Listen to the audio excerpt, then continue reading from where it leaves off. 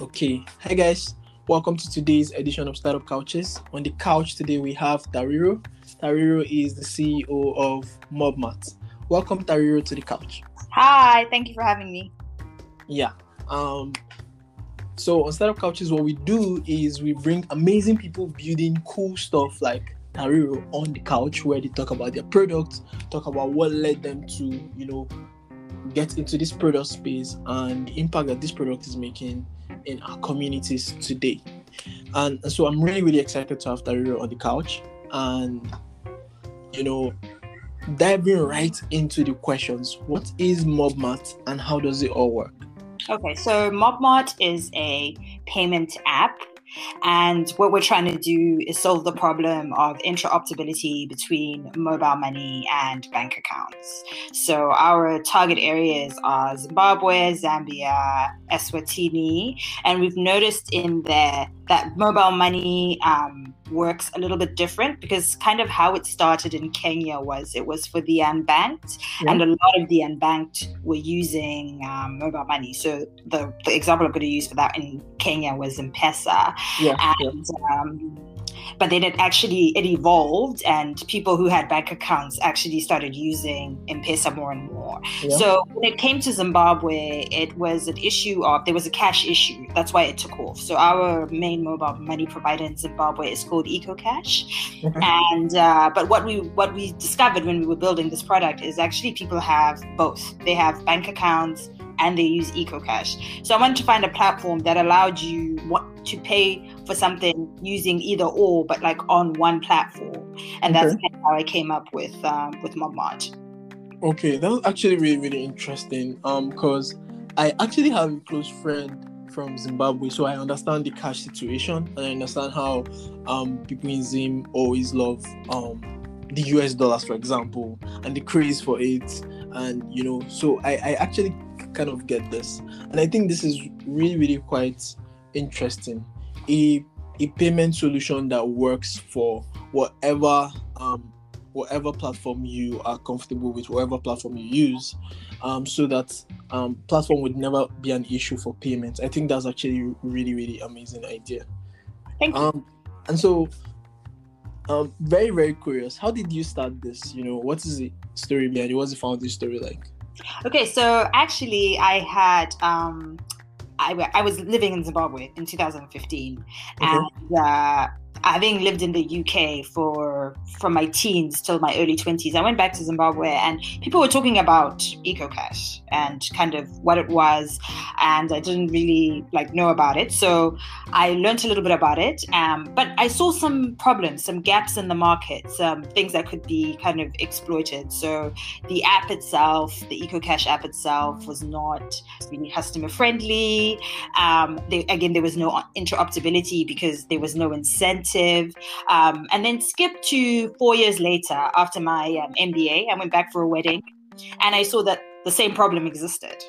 Right? I'm an entrepreneur, so what do entrepreneurs like to do? They like to solve problems. So I thought, okay, how can we solve this problem?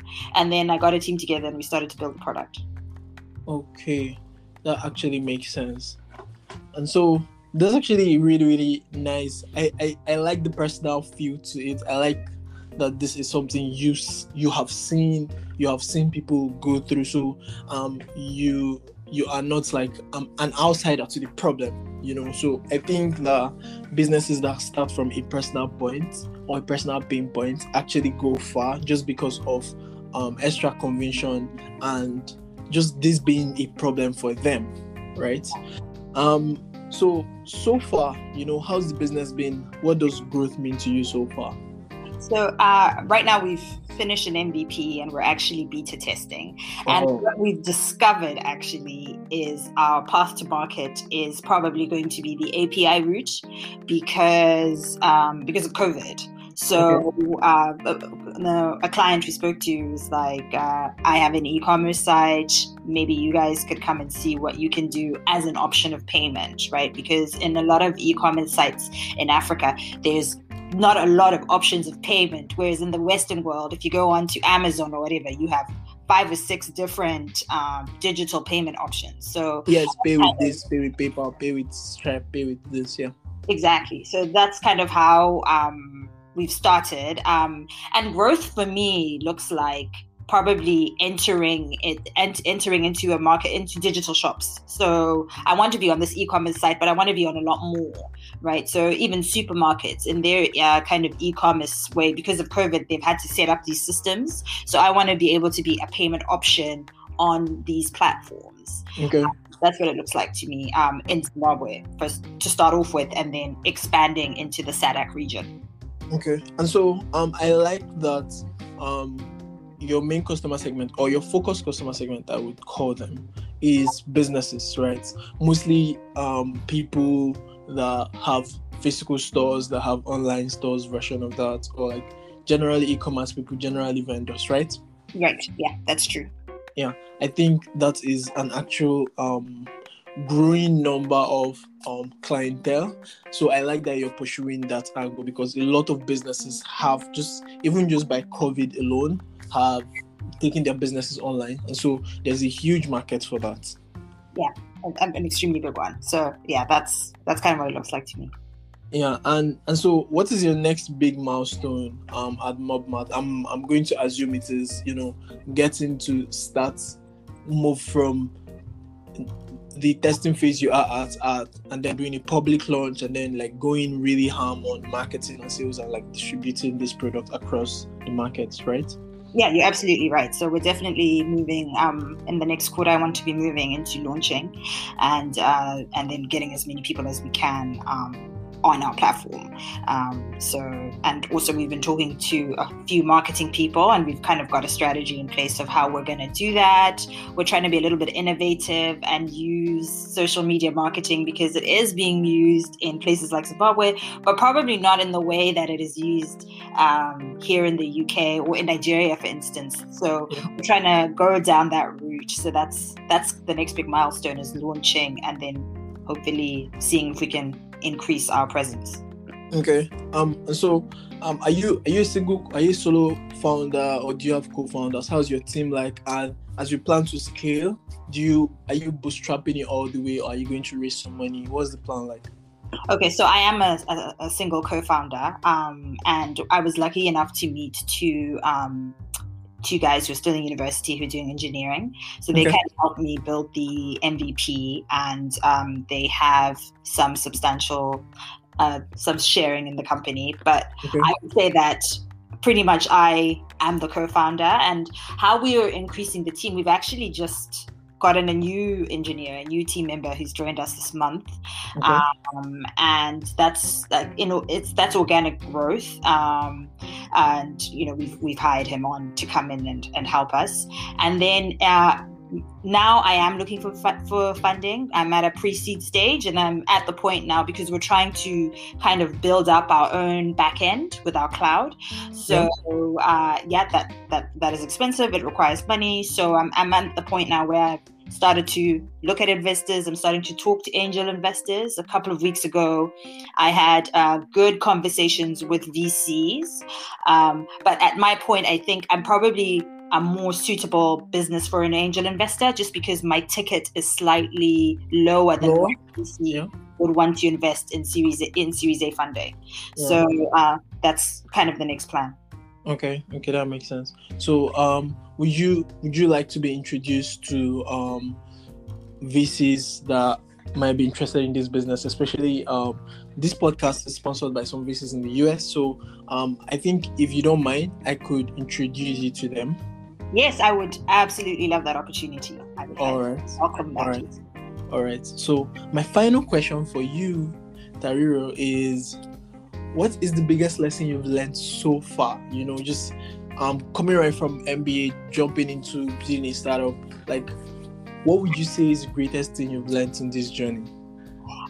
So two things. Okay. I think the first one is resilience. You have to keep going. You have to almost be like a madman with your idea and just keep pushing forward and see it to the point where you're starting to see a little bit of fruit, So that's the most important kind of lesson to me. And the second one is, until you actually start doing it, everything you learn in theory really is theory, because the practice part of the equation is very different from what you learn. Because I did an MBA, so I came into this with a kind of I think I know what I'm doing. But when you actually are on the ground and you start building a product and you're not trying to sell that product, the experience is completely different from the things you're learning in school. Yeah. That's crazy. And these are really, really, really solid lessons, especially the fact that execution is key. I think the last one really, really stuck with me. That execution is key. At the end of the day, whatever experience or whatever knowledge you think you have, whatever knowledge you have acquired over time, doesn't quite totally equate to what is on ground, doesn't really quite equate to reality when you actually go to execute. So at the end of the day, execution is what separates, people, and that is a very, very, very great lesson to learn. So I say, on this, Joshua, I'd like to say thank you so much, Dariro, for coming on the couch. This has been an interesting conversation. What do you think? I enjoyed it. Thank you. It was a great learning thing. When you reached out to me on Pioneer, I was just ready to sign up and come on and do this. So yes, thank you so much. Yeah. And for everyone listening, and you have a business, you have an Instagram shop, you're a vendor, you sell anything online in Zimbabwe and in all of that area, make sure that you check out MobMart, because they are about to start making your life as a business easier, like way, way easier, an easy way to collect payments from all your customers without you having to worry what platform they're using. Are they using EcoCash? Are they using card? Are they using whatever? So make sure to check out MobMart. And for everyone else, make sure you subscribe, make sure you share this episode with your friends. You already know that every single week we get you people like Dariro on the couch to share their product journeys. And until next time, see ya.